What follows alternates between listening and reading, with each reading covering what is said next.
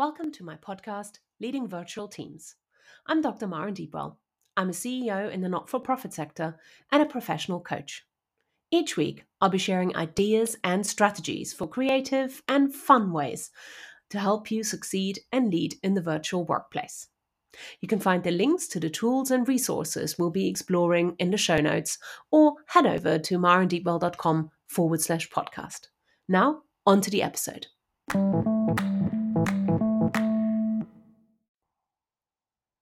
Today, I wanted to focus on a little bit of fun and share some creative ideas for lunch breaks, particularly if you're working from home or a hybrid worker.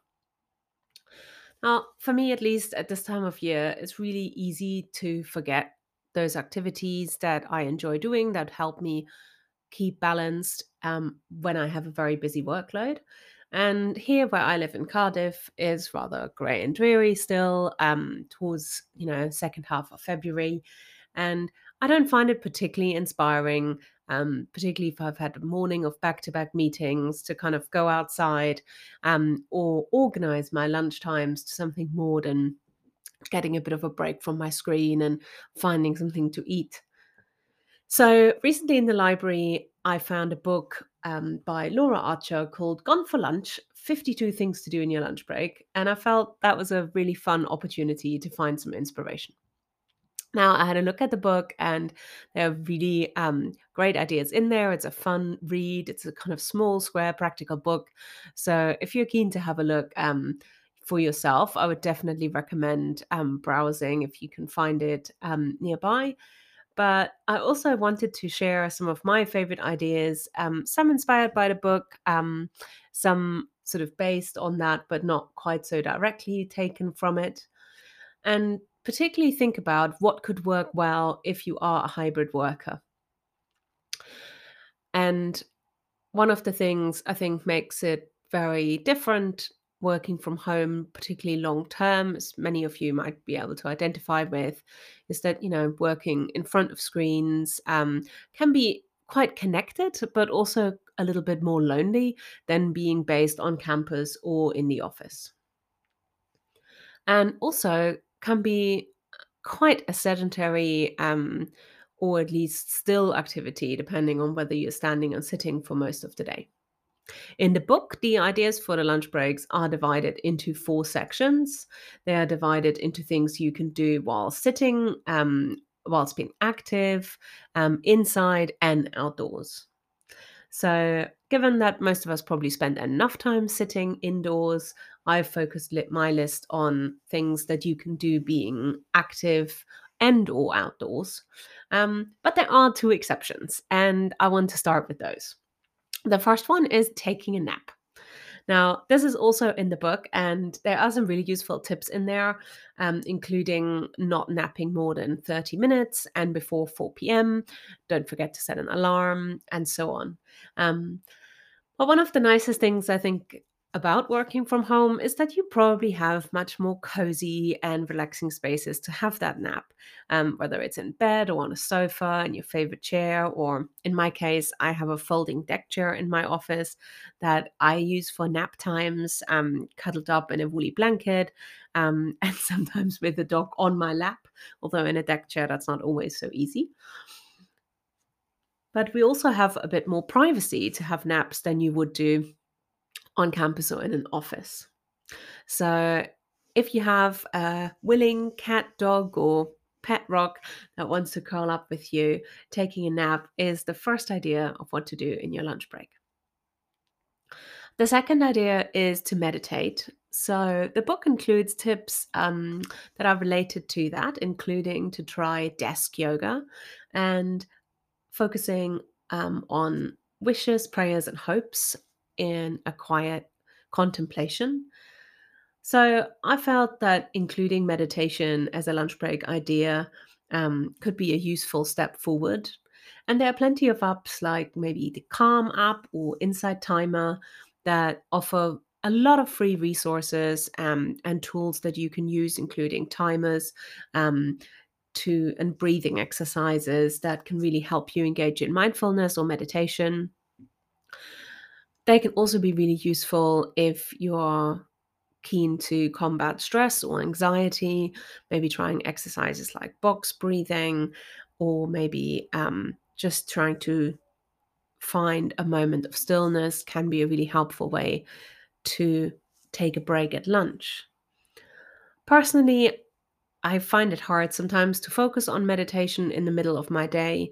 And while I know it's a helpful reset, if I've just spent 5 hours in back to back Zoom meetings, I find it very hard to kind of move from that level of cognitive load to a complete still stand. And I can find it hard to stop my mind from wandering and stop my thoughts starting to engage after a time. So, what I've started doing that I find really helpful is to just really try and physically come to a complete rest for just a few minutes, maybe just 2 or 3 minutes, and just really trying to just breathe and just focusing on lying still. I lie on my bed sometimes, close the door, and just have like 2 minutes of really being completely still. And that really helps in my case. Next up is going to green spaces. So I really like the idea of visiting green spaces, and the book suggests that spending as little as 40 seconds looking out over green spaces can boost your concentration. And there are also a host of other benefits for our physical and mental well-being spending time in nature. So, depending on where you live, you might be able to explore some green spaces nearby, and even find some that you haven't been to yet, as well as maybe finding some new paths to walk, which is one of my favorite things to do, is to find a new route somewhere that maybe I've been before, but in a way that I haven't gone there yet. Similarly, at number 4, visiting a local cafe. So the book suggests the idea of visiting local markets. In my case, there isn't any local market I can visit on foot during my lunch break. So I've adapted this to visit maybe an independent local cafe or a deli or a similar place for tea or coffee, or just to pick up something else. And I think, particularly for those of us who work from home and maybe have lonely moments during our days, this can be such a boost, I think, to your mood when you have not only a change of environment, but also the chance to have a brief conversation or exchange with someone, being able to engage with real people, people with legs, um, and not just see disembodied headshots on a video screen in front of you. At number 5, listening to a podcast is one of the suggestions from the book, and I think a really fantastic lunchtime break.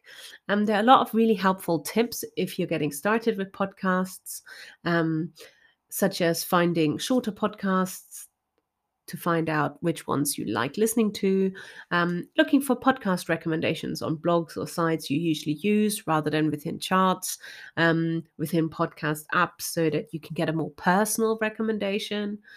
And also, one of the things the book really emphasizes is the broad range of topics that exist in podcasting, hopefully allowing you to engage with different areas of your interests. For me personally, I love listening to podcasts and I'm really enjoying recording this one.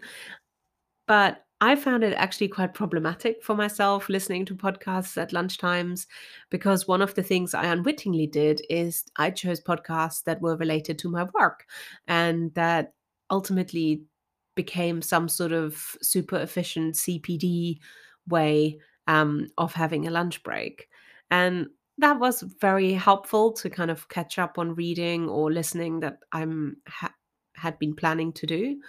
But ultimately, it really didn't enable me to take that step back from work and fully relax. My brain kind of kept filing things away and thinking about things, and it stimulated thinking about work rather than encouraging me to disconnect. So I found I had to stop listening to podcasts at lunchtime. So if you are looking to disconnect from work and really relax, make sure you choose a podcast topic that isn't going to get that brain of yours back into work mode. Number 6, another idea from the book that I thought was really inspiring was to take a photograph, or more specifically a carefully considered photograph. And that idea really chimed with me. I love taking pictures, and the book tips include really focusing on things like the composition of the image you're taking, studying your subject, thinking about its shape, form, color, maybe the patterns that you can see, what you want to draw the eye of the person to who sees that photograph, and thinking about sort of very practical technical tips depending on which kind of camera you use, or maybe if you're using your phone to kind of use grid lines or looking for reflection, and those sorts of things. I felt that this was a really fun idea, and also one that might be helpful if you are um, a keen user of kind of photo related apps. Um, or it might be something that could take you away from being online and kind of trying to think of making a photo album just for yourself, one that you don't share publicly, but with more closely observed photographs in them. Number seven, also inspired by the book, is to explore local wildlife. And I know quite a few friends and colleagues who are really into taking part in online challenges. For example, here in the UK, we have a national butterfly count where you can download an app and look for butterflies in your local area and record sightings. Or you could take part in bird watch or spring watch, depending on what's happening in your local area. But anywhere from gardening containers on the balcony to a nearby park or field, it was definitely an interesting idea to engage with some local wildlife.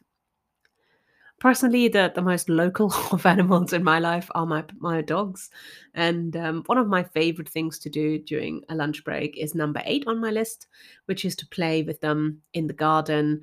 And we hide small treats, or we go and play with particular toys, but really focusing on the engagement with the pets, with a cat, dog, or other, can be such a relaxing and, I think, also a fun way of spending your lunch break.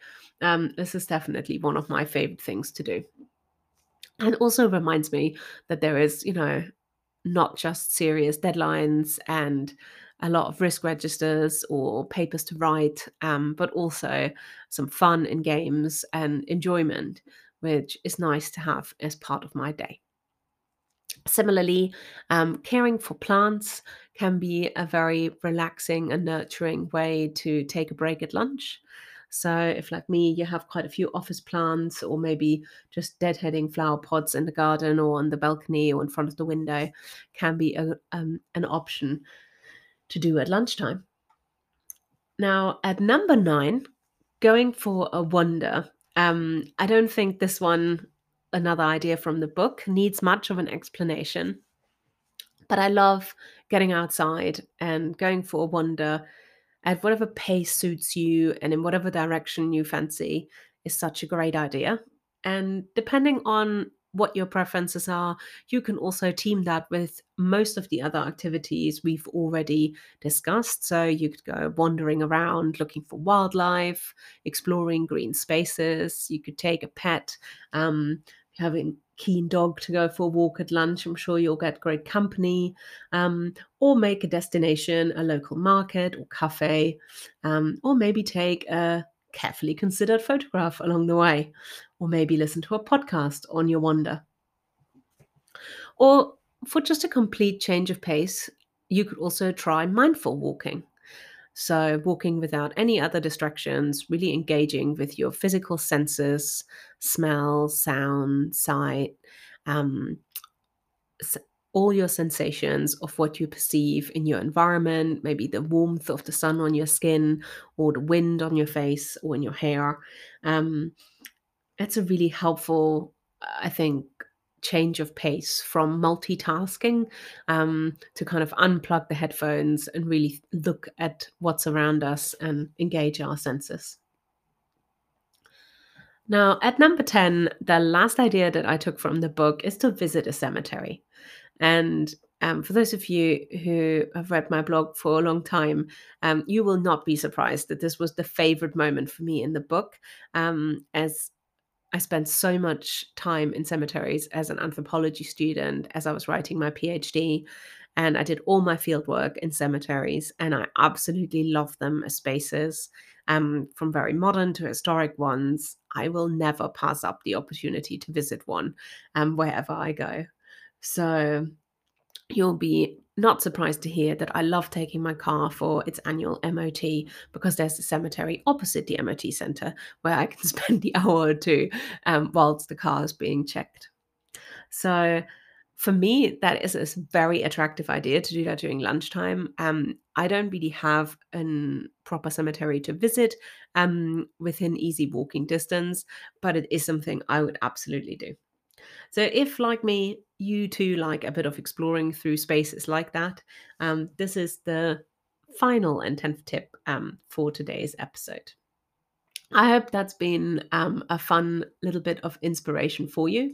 And I'm looking forward to hearing what you might do in your lunch break, particularly if you, like me, work from home and are a hybrid worker.